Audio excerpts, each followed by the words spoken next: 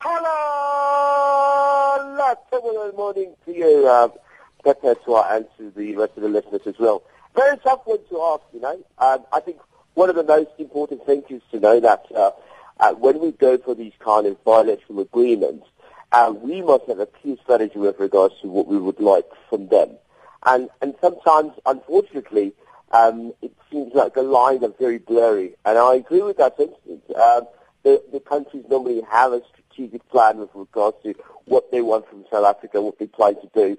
And you might start seeing them actually starting to do the work that they require. For example, they're talking about solar energy and they're talking about infrastructure development. So already you can tell that they have three strategic plans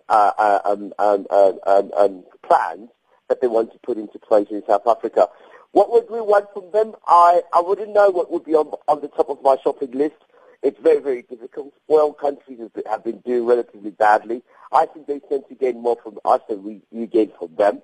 And so hopefully something comes out of it. But it'll be interesting to find out the finer details with regards to that. Asian stocks fell for the first time in 3 days as healthcare companies led losses, and more than two-thirds of the companies in Japan's Topix index traded without the right to the next dividend. Yeah, it's interesting that you refer to those health stocks. I was looking at GlaxoSmith as well, which has also been hit very hard. I don't know why, but most of them have been hit hard. I can see that some of them did take out some results that came out last week, and so the effect is starting to take place already. We see the MSCI Asia Pacific slipped by 0.4%. If you look at, for example, as well, the Topix also went down by 0.8%. So I think a lot of data that showed up yesterday, where everybody was on holiday still, showed that the Federal Reserve's preferred measure of inflation had slowed, and that also clouded the outlook for the higher interest rates in 2016. And therefore, from a hawkish view, they now become dovish, and so that sort of spiraled out of control and led to some of these companies, because most of them obviously rely so much on the U.S. performance, and so they started to take a little bit of a slide. Why in the new emerging markets, alpha comes in the form of politics?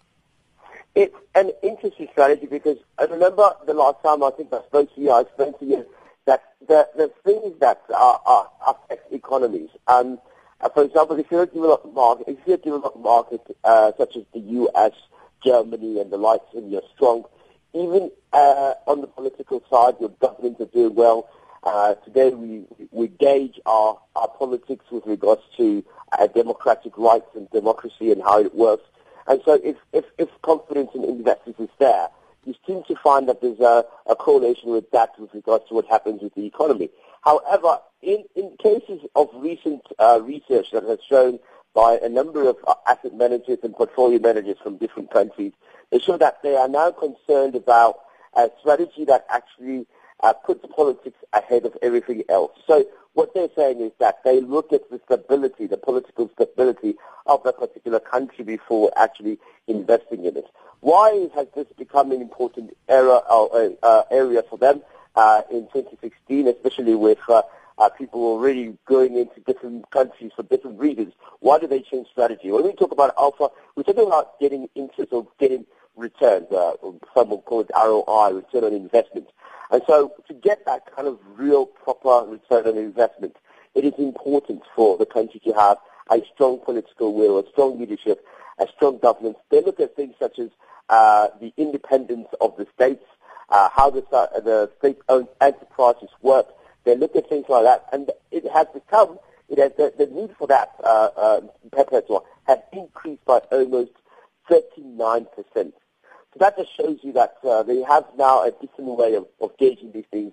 And hence the reason why we need to look back at home and say we need to make sure that we also look more attractive and we do have a stable political sphere that will attract better investments. And these visits, for example, to the UAE, very, very important for government to support these kind of initiatives to show that we are interested in getting business back into the country. But that's all. Can you answer this question for me? Yeah. Can you confirm, please, on National Radio, about the chances of. I'm saying not because you're a Kaizer Chiefs fan, but because you've got leads. Huh? You've got leads. Let's tell me. Is it true? Is Komphela going out? Are you well, I can confirm that Steve Komphela is coach at Kaizer Chiefs. Yes. So you can't confirm that there's a new hunt for a coach. I can confirm that Steve Komphela is a coach at Kaizer Chiefs. I will leave it there with you, but you know how they just stick to that line. You know, that report is correct, yes. that report is correct. We'll leave it at that. That report is correct. All right, thank you very much, Clive Ramathibela. AM Live on SAfm.